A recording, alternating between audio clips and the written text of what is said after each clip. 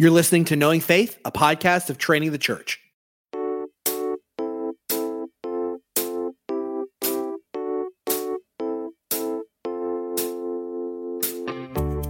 This is Kyle Worley, and I'm joined by my co-hosts Jen Wilkin and JT English. Hey. Hey. Here we go. We got papers. We got Bibles. I was totally Papers. not even, I was reading something when you started. Well, that's good. We were prepping. We are. Yeah, we're on top You of should it. see this table right now. There is just Full of Bibles. full of Bibles, and notes are laid out, and there's pens. And Jen has her. Can I call them grandma glasses? Oh, man. You're going to remember those words, Kyle Worley. Well, listen, it's not as if you haven't insulted my hairline enough, all right? So, grandma glasses, I think, is fairly tame. On today's episode, we're in the Apostles' Creed to ask, what is the church?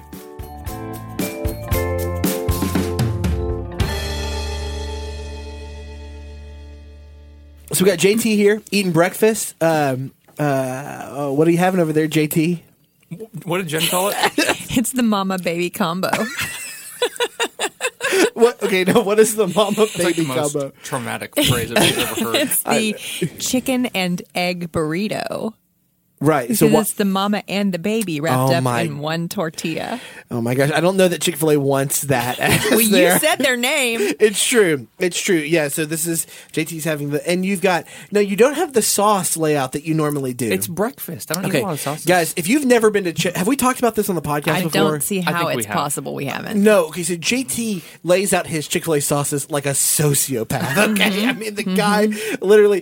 First off, he is very specific in his allotments. You might go to Chick-fil-A and be like, "Yeah, I'd like to have the ranch," and they give you a few ranch. JT's like, "I want one ranch, one barbecue, one buffalo." Like he gives them if he could give them in gram amounts, he probably would. And then he's like, and I'd like those fries well done. Yes. But hold on. I'm like, what's a medium rare fry, you weirdo? No. Hold on. I think I have some people who could back me up on this. I don't do it at any other Chick-fil-A Yeah, except the one that's here. Yeah. Okay.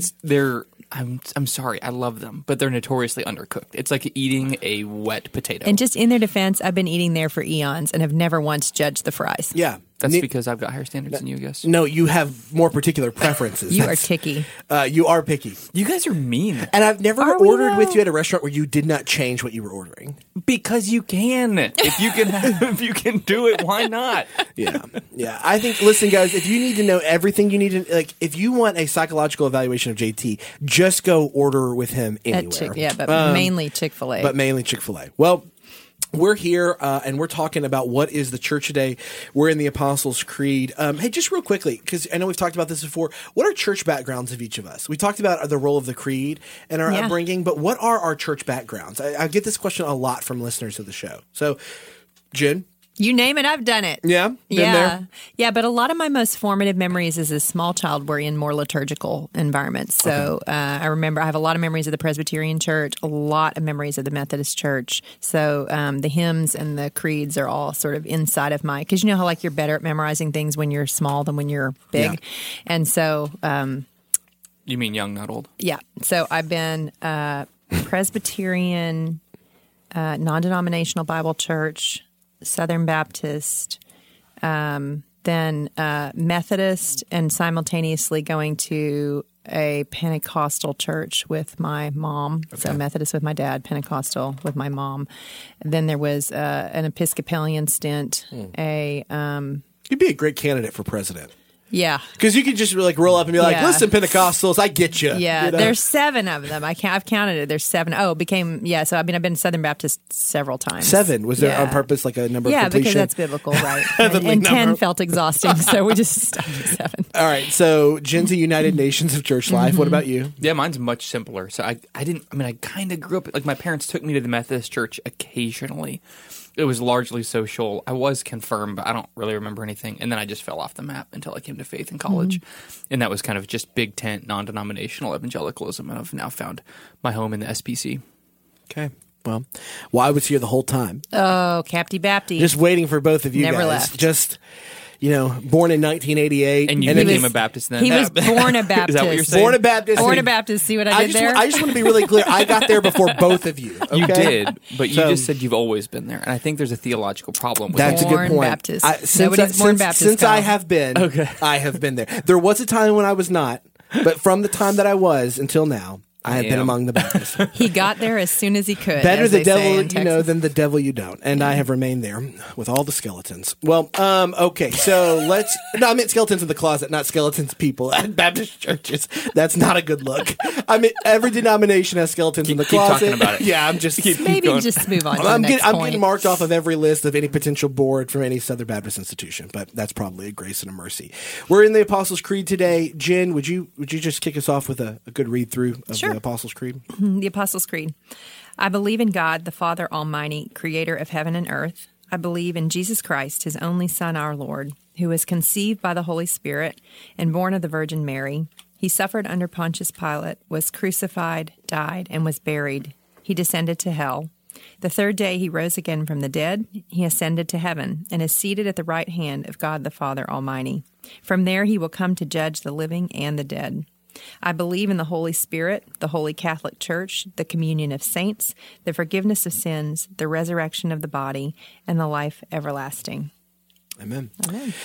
So this is the Apostles' Creed. We've been going through that this season on knowing faith, and today we're looking at the church. So we've talked about God, the Father Almighty. We've talked about God as creator, who Jesus Christ is, what Jesus Christ has done, the significance of his death and resurrection. We had Matt Emerson on to talk about what it means to say he descended to hell or he descended to the That was depths. a great episode. We got so much positive feedback on Yeah. his, understandably, I thought he was so good. Yes. And so if you did not listen to that episode, highly encouraged to go listen to it. So we've been covering the Apostles' Creed because the Apostles' Creed is a consensus document in the life of the global and historic church. It's considered to be one of the ecumenical creeds, establishing a bare minimum of Christian orthodoxy at a strategic time in the life of the church. And so we've been journeying through it. The church that I was a part of for a number of years, and JT and Jen serve on staff, did a series through the Apostles' Creed. So it's something that we've spent some time in, and so we wanted to invite the audience into that. And so today we're asking the question, what is a church? So we talk about the Holy Catholic Church, the communion of saints. And so let's just ask the question, what is a church? What is a church? I mean, I've got an answer. I think I have one, but I want to hear yours. You're asking a lot of questions, Kyle. Well, thank you. What is a church? A church is a local expression of the body of Christ. It is local, but also the Apostles' Creed isn't just referring to local. Right. Would you want to broaden that? Yeah, so I would often say if you ask me what is a church and what is the church, I would probably distinguish between those two things. Yeah, so what's the church? The church is the communion of saints. It is all believers, past, present, and future, throughout history and around the globe and around the world. Yeah. And that's technically what the creed is talking about. It is, yeah. But I do want to make a distinction in this episode between universal and local church, that's or important. invisible and visible, because if you just focus on one of those to the exclusion of the other, your view of the church will be incredibly lopsided. Can you you said visible and invisible. Can you flesh that out for people? What is the invisible church? Yeah, Is so that like the- angels? No, that's a great question. So the invisible church would be, for example, like the Apostle Paul currently is not among us, but he is a part of the church, right? So that would be part of the invisible church. It would be those saints who have come before would be a part of the invisible church. And I probably would prefer universal and local more than visible and invisible, because visible and invisible implies that there are invisible participants in the church, when what we're really saying is that there are people that we cannot see, either because they have come before us or they're in a different part of the world. Or even a different part of the city. Like you and I Yes. are part of the same universal church, Yeah. but not the same local church. Exactly. And I think 1 Corinthians, the intro to 1 Corinthians actually gets at a good, one sentence perspective of both of these realities, right? That are included in the phrase, the Holy Catholic Church, the communion of saints. This is what it says. 1 Corinthians 1, verse 2. To the church of God that is in Corinth, to those sanctified in Christ Jesus, called to be saints together with all those who in every place call upon the name of our Lord Jesus Christ, both their Lord and ours. I think right there you get a beautiful picture of both of these two realities. To the church of God that is in Corinth. So Paul is addressing this letter to a church, like a church. That church is in Corinth. And he says, called to be saints together with all those who in every place call upon the name of the Lord Jesus. So he's giving them this dynamic in one verse. Here's the local church. It's a church in Corinth, or it's a church in Flower Mound, or a church in Richardson, or a church in, Beijing, or it's a church in Pakistan. It's a local church.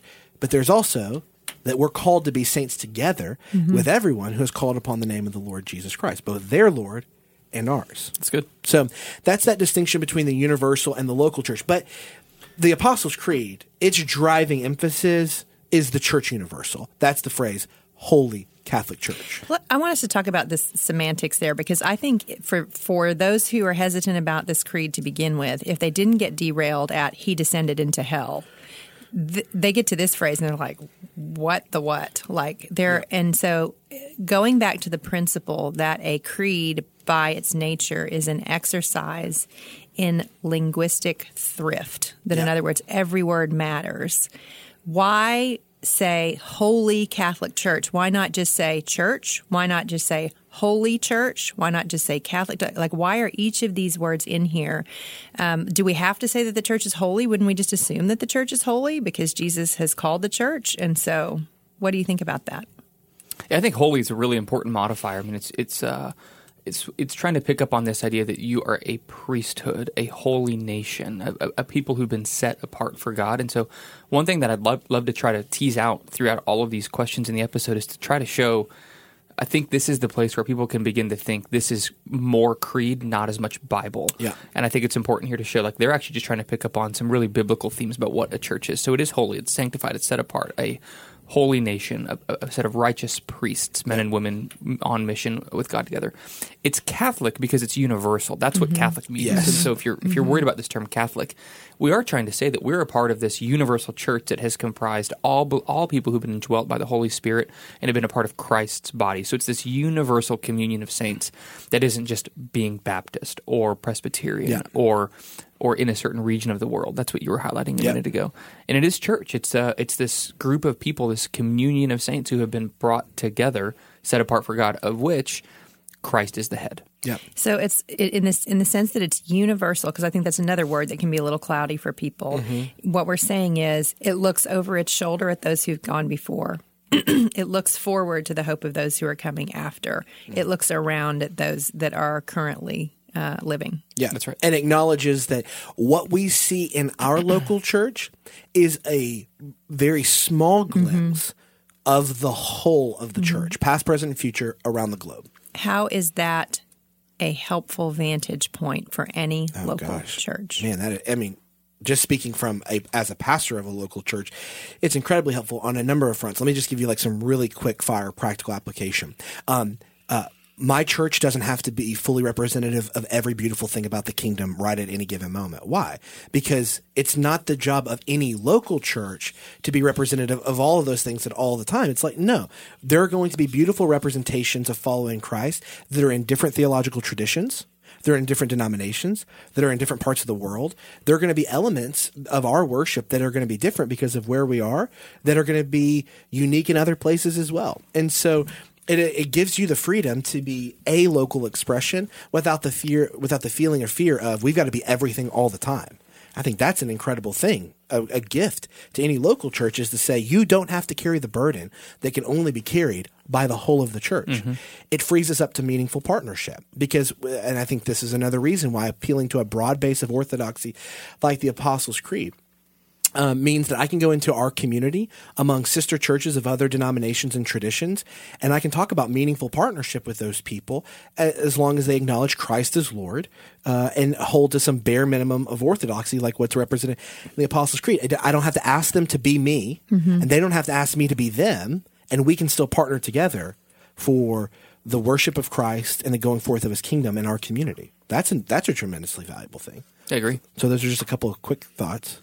So you see a lot of freedom in the concept, that it's giving you a lot of leeway to be your own expression of what... It's certainly giving freedom, but it's also saying if you're not a part of these things that have been universally believed and accepted and trusted by the apostles and the tradition that they've handed down, then you're actually not a part of the universal church. Right. And that holiness is a qualifier for this. That's exactly right. Holiness is believing the things that the apostles have taught, believing this creed. Yeah. If you find yourself outside the bounds of those things, then you're not a part of this Holy Catholic Church. Yeah. So clearly, the creed is trying to keep the fence around, what's Orthodox There is belief. inclusion and exclusion. Yes. But I would also, I'm thinking in terms, too, of that just as there is a freedom in saying I don't have to be all things to all people as a local church, There is also, I think, I don't want to call it an accountability, but an awareness, or a church that is not like me bears witness to things that are beautiful that I should have as a reference point. Yes. So it's not just that we have the freedom to be our own expression; it's that we have the humility to recognize that there are many expressions. Yes. And that, well,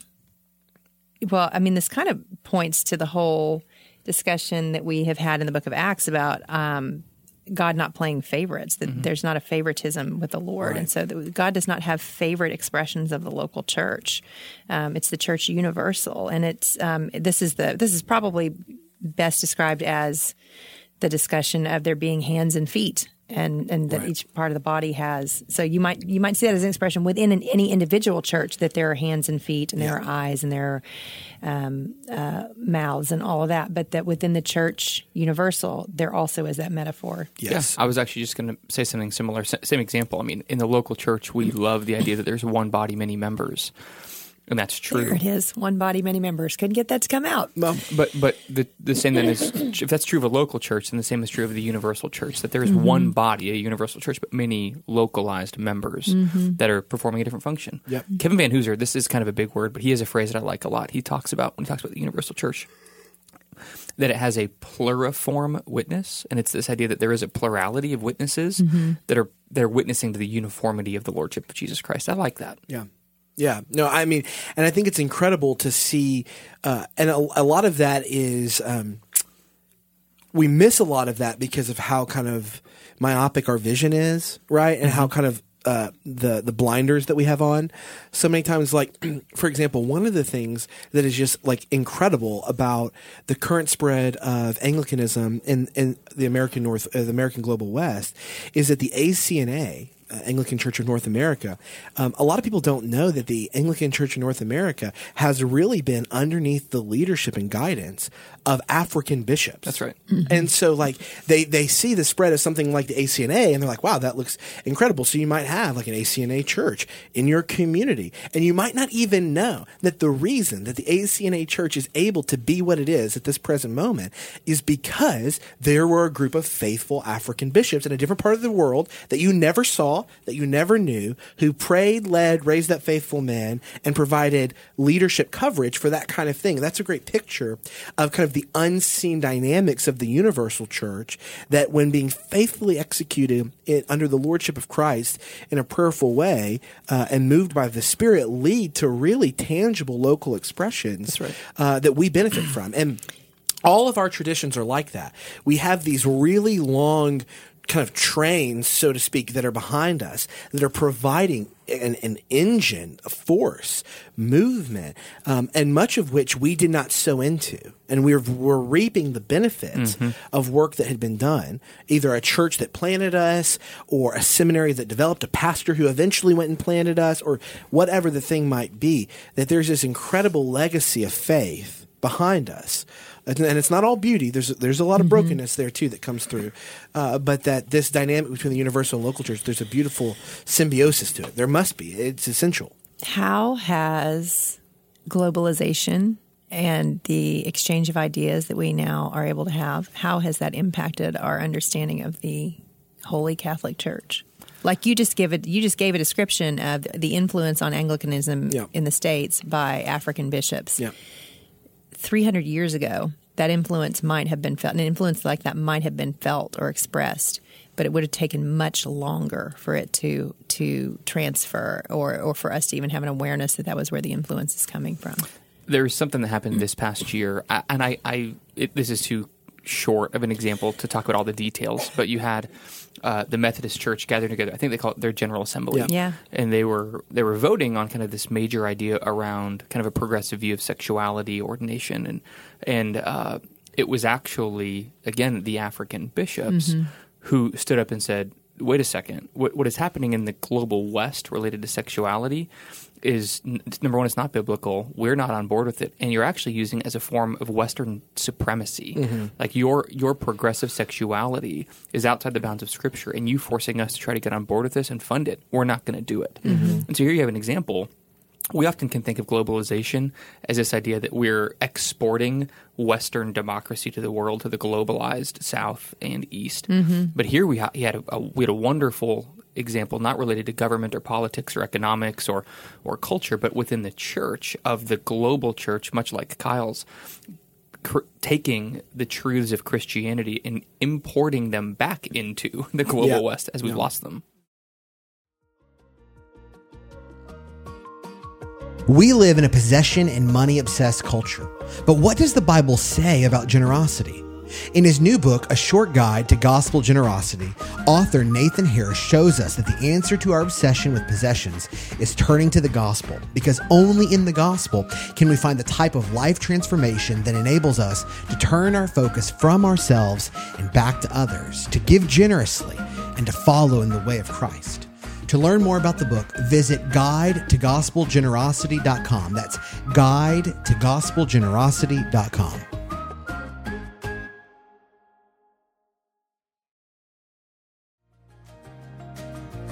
Have you ever wondered what is God's heart towards you? In this noisy world, God's heart beats hard with love and mercy.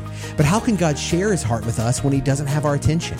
You're invited to spend 100 days discovering the beautiful, merciful heart of God with Overflowing Mercies, a new devotional by Craig Allen Cooper. The Lord is not ashamed of you or quick-tempered toward your faults. Each one of your weaknesses, faults, frailties, and failures does more to arouse God's love than to stir up his anger. If you could fathom in some small way how warmly God truly feels about you, the faintest grasp of his immeasurable affection would reduce you to tearful wonder and heartfelt gratitude. As God's mercies are new every single morning, Overflowing Mercies will continue to be a constant well of refreshing comfort, encouragement, and strength. It's perfect for personal quiet times, family and dinner table devotions, and small groups. Let this devotional help you get intentional, stay connected to God, and continue loving others. Order your copy of Overflowing Mercies, 100 Meditations on the Tender Heart of God today at moodypublishers.com or wherever great books are sold.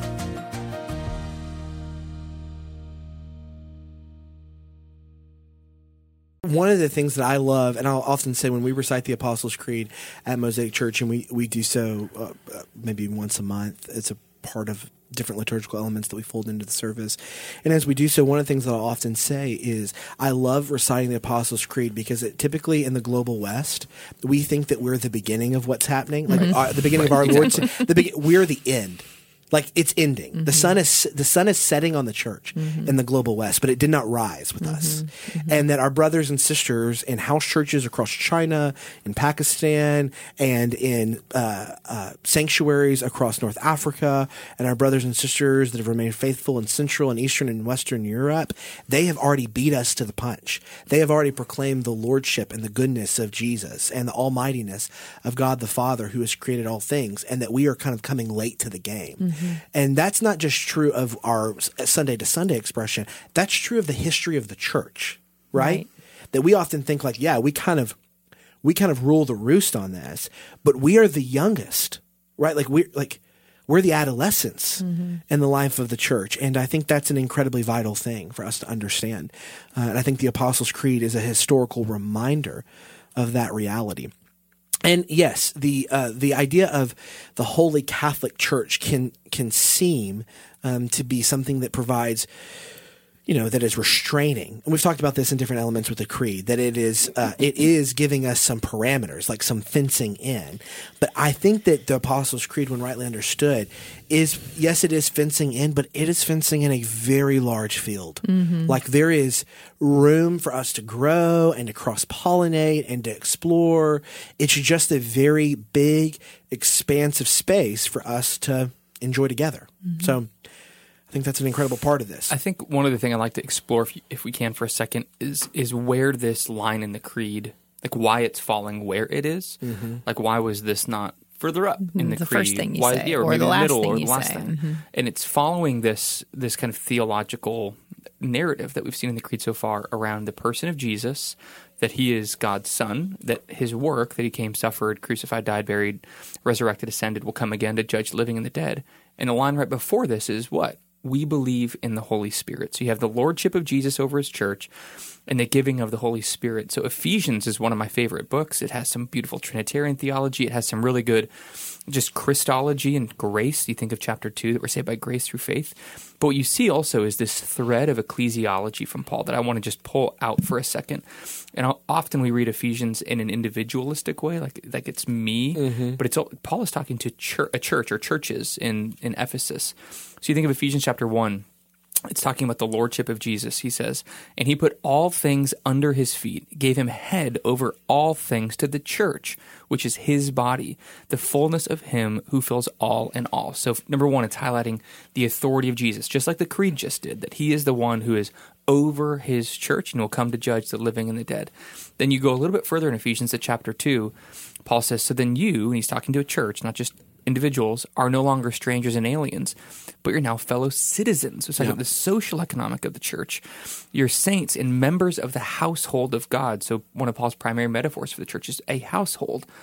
You're built on the foundation of the apostles and prophets, Christ Jesus himself being the cornerstone, in whom the whole structure being joined together grows into a holy temple in the Lord. I think they're pulling this for the line in the creed. And verse 22, in him you also were being built together into a dwelling place for God, the Holy Spirit, which we just heard about in the line before in the creed, that we believe in the Holy Spirit. And one more, Ephesians chapter 4, verses 4 through 7. Talking now about the unity of this one holy Catholic Church. There is one body and one Spirit, just as you were called to the one hope that belongs to the call. One Lord, one faith, one baptism, one God and Father of all, who is over all, through all, and in all. So if you just look at those three passages we read, first, the Lordship of Jesus Christ is the one who is over his church. He's in all and above all and guiding. Like he is head pastor over the Church Universal. He is calling us together to build our foundation on the prophets and the apostles. Why? Because we're indwelt by the Holy Spirit. Yeah. And then what does that result in? This collective hope in one God, one faith, one baptism, one Lord, and one body, one church. And that's like Ephesians 1, 2, and 4, what we just read, is this line. Yeah. And so if you're having a hard time wrestling with this line, I would say I get it, because a lot of us have maybe baggage and backgrounds around some of these words. But that's all this line is trying to say. Yeah. We submit to the Lordship of Jesus. We do it together because we are indwelt by the Holy Spirit, and we follow the teaching of the prophets and the apostles. And we have this commonality and unity. Why? Because we believe in the same God. Yeah. So structurally, we talked a little about the structure of the creed. I just went back and was looking at the version that I had read earlier, and then I pulled up a few others just to kind of see if I was seeing what I thought I was, because I hadn't really paid attention to this before. JT, you're probably going to be like, "Yeah, this is obvious." Maybe not. But the way that the text is aligned, so like the spacing, the indents and everything, you have the I believe statements that are left justified, right? Yeah. So I believe in God the Father Almighty. I believe in Jesus Christ. I believe in the Holy Spirit. Those are your three left justified statements. And then underneath those, each of those is everything that flows from that statement. Right. And I think what we can forget in reciting the creed is you get to, I believe in the Holy Spirit, and it's like, we're almost home, guys, bring it on home. And then you start reading off sort of the laundry list of, and it sounds like, and these are all the other things I believe in. Mm-hmm. But looking at the way that it's formatted, it's I believe in the Holy Spirit. And then underneath the category of Holy Spirit, you get Holy Catholic Church, communion of saints, forgiveness of sins, resurrection, life everlasting, that these are flowing out of the doctrine of the Holy Spirit specifically. So as you said, we're one Spirit, one baptism. Yep. That's the defining factor of this particular portion of the creed is by the Spirit, we are one church. Yes. And they're even drawing, that's exactly right. They're doing that intentionally. And they're even drawing all the way back to one temple, right? Yeah. Which is this biblical theology, not just systematic theology. So they're intentionally doing the systematic term is pneumatology, the spirit-driven understanding of what it now means to be a part of a local body and the universal body. Yeah. And as we've been talking about in Acts, the church is born. The birth scene for the church is Pentecost, when the Spirit is sent. So it makes sense that you would see this is all crafted not just to teach you what is orthodox, but also to teach biblical theology as you're moving through. Absolutely. So Holy Catholic Church, and then the communion of saints. So when we hear this, what is the communion of saints, and how is that? Why does the creed go to the length of distinguishing it from the Holy Catholic Church? So, Holy Catholic Church, the communion of saints. What do you think it's getting at there? I think we could point back to 1 Corinthians 12 to 26, which is this. We've already kind of highlighted this idea a little bit of being one body, many members. And so the communion of saints, one of the things we're recognizing when we join a local church is we're saying a couple of things. We're saying, number one, I don't exist in a relationship with God by myself. Mm-hmm. I'm in need of other people to help point me to the truthfulness of God, the perfections of God. And we're also saying, not pridefully, but with humility, they need me. Mm-hmm. Yeah. Right? That if you're not there, something's missing. And if they're not there, something's missing. Yeah. Mm-hmm. So we have this idea of one body, many members, and that God, and again, this is a spirit-driven theological idea, has given us gifts, spiritual gifts, the gifts of teaching or hospitality or prophecy. Why? So that the church might be built up. So we're thinking about the communion of saints. We're saying this communion, that us together we're this dwelling place of God and in need of each other. Yeah. And that there is, I love that idea of the need of one another, and that when we gather as a group of believers, and that the centerpiece of that is the word and the table. Mm-hmm. That's kind of the means of our fellowship together is the word and the table, or the Lord's Supper, and that we gather around these elements, sharing a table together, even though we scatter. And I have to say, I was reading a study recently, and you guys have probably seen this too, that now when we're thinking about just the demographics, average church attendance or regular church attendance is when they're kind of doing surveys and data is 2 times a month. And that's considered to be essentially a standard for if somebody said, yeah, I'm a meaningful part of a local church and I attend the corporate gathering of God's people 2 times a month, that would constitute average or regular church attendance. You think, wow, what does that mean if 26 out of 52 weeks of the year, people are essentially saying, I don't need the communion of saints? Mm-hmm. That's a big deal. It's half. I mean, as a pastor, this is something I'm thinking about regularly. Is we have to develop philosophy of ministries and platforms and systems. Like 26 hours a week isn't going to do it, folks. Right? No, yeah, for sure. There's just no way that if you're just gathering with your, like, if I'm thinking about how do I form somebody, I know people who watch 26 hours of Netflix a week, right? And so the fact that over the course of the year I'm responsible or partially responsible with others to form them in 20, and the hour is shortened because, of course, there's announcements and there's walking, when you hear twice a month, you're like, oh, well, twice, that's 2 out of 4. But then when you say it's half the year, you're like, well, that's different. Like if I told you I go to church 6 months out of the year and the other 6 months I don't go, right, you'd be like, that's not enough. That's probably why. You'd probably go, why? Yeah. Why? And Hebrews 10, this idea of communion of saints, that let us consider how to stir up one another to love and good works, not neglecting to meet together, as is the habit of some, but encouraging one another, and all the more drawing near as we see the day, and all the more as you see the day drawing near, that we should be gathering together. So I think it's important for us to note that we are always in communion. Mm-hmm. It's just a question of with what or whom. Yeah, that's a good point.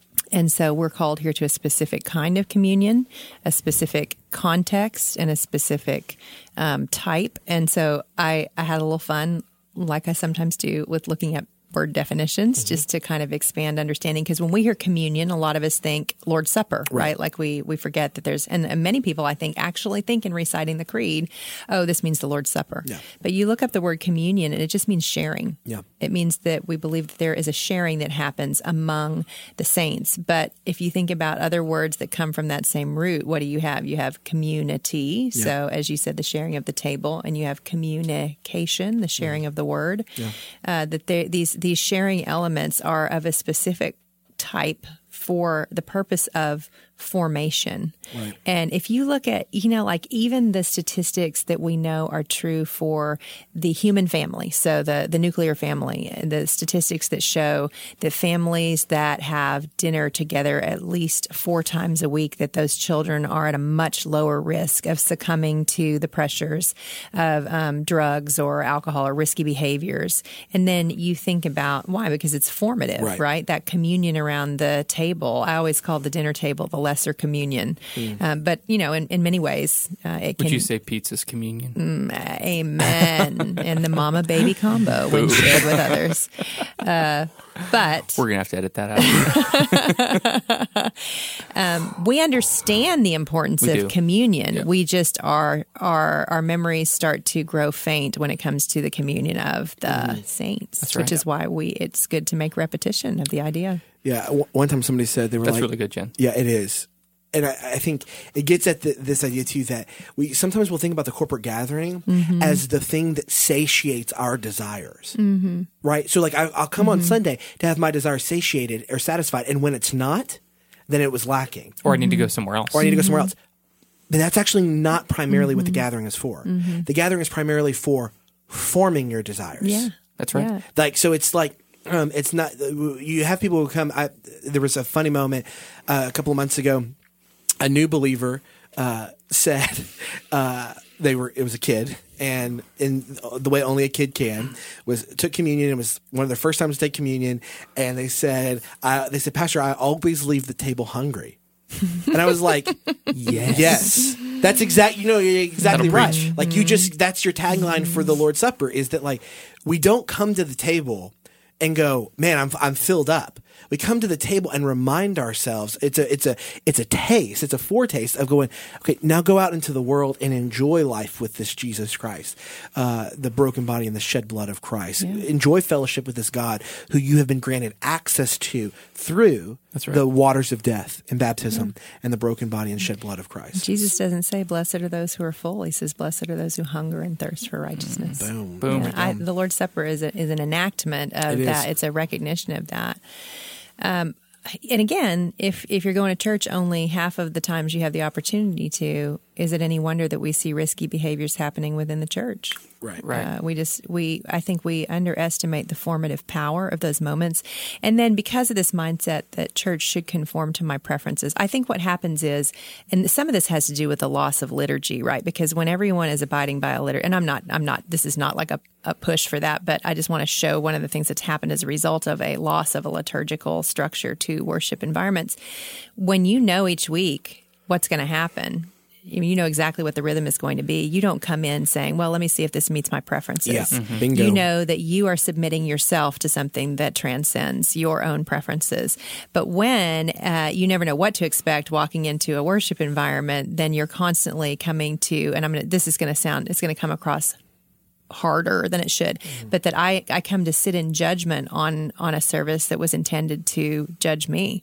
You're evaluating it the way you would a movie. Yeah, you become like a How church, do I feel about like a that? church sommelier. You're like, I kind of like this one. Had a nice fruity bouquet. The message was encouraging. It'd be kind of like if my kid came and sat down at dinner, and after dinner told me what the food lacked, instead of instead of recognizing that coming and joining that table and sharing in the conversation was the point, not whether the meal met your preferences. Yep. There's an early church father named Cyprian of Carthage. He's a 2nd century church father who was talking about salvation and the reality of the nature of the necessity of the church in the believer's life, which is what we've been talking about. Here's his quote. I want to see what you guys think about it. He says, "He cannot have God as his father who has not the church for his mother." What do you think? Do you like that quote? I love it. Do you? Yeah. Jen? You know I like it. Well, I course. actually didn't know. Yeah. Well, I mean, the church is the bride of Christ, so wouldn't it be the mother of the children? Mm-hmm. Yeah, I'm for it. Yeah, I like the quote a lot. I do too. And that idea of the church's role is Spiritual nourishment. Yes, spiritual nourishment. I don't Feeding know us. I don't know that I'm prepared to say that we live in a time of a heightened problem of individualism. Maybe we do. I think we certainly have a heightened awareness of the problem of individualism, but no, I think maybe we do. I mean, because we have so many, at least in Western culture, we have so many choices available to us. We can customize our meal. Like JT can order the meal that JT wants. No, I mean, like, let's seriously, I'm going to bring it full circle with the sauce discussion. Feeling great about this. Imagine if what JT ordered was what the whole table had to eat, right? Like that might change the way he decides to order the meal, but that's not the time that we live in. We live in a time where everyone can get exactly what they want in the way they want it, when they want it. And often, even when we sit down for a meal, none of us are eating the same thing. Yep. And so those kinds of things are forming us. Yep. And so our whole notion of communion just period is shattered right now. Even with the Lord's Supper, what is it doing? We're all taking the same elements. Yep. Unless you're gluten-free, then we do have a little wafer for you over at the side. Yeah. With a little wink, wink. Yeah. Hey, we see you. We see We're you. with you. Yeah. But barring a medical issue, Yeah. everyone strives to eat the same thing at the same time. And it's those kinds of things. It's an exercise in sameness and sharedness. And what a powerful exercise during a time when we're being told that your individuality is the most important thing about you. Absolutely. Oh, man, I love talking about the church. I gotta say, I thought this episode was going to bore me, and I've really enjoyed it. Yeah. Hope our listeners feel the same way. They're like, the 5 people that are with us are like, yeah, okay. This is fine. For more information, you can look into the show notes in the podcast description. We'd be honored for you to leave us a podcast review on iTunes or wherever you find your podcast. You can find us online at trainingthechurch.com. You can find us on Instagram and Twitter by searching Knowing Faith. On our next episode, we're going to look at Acts 11 and wrap up season 3's exploration of the first half of Acts. See you next time. Grace and peace.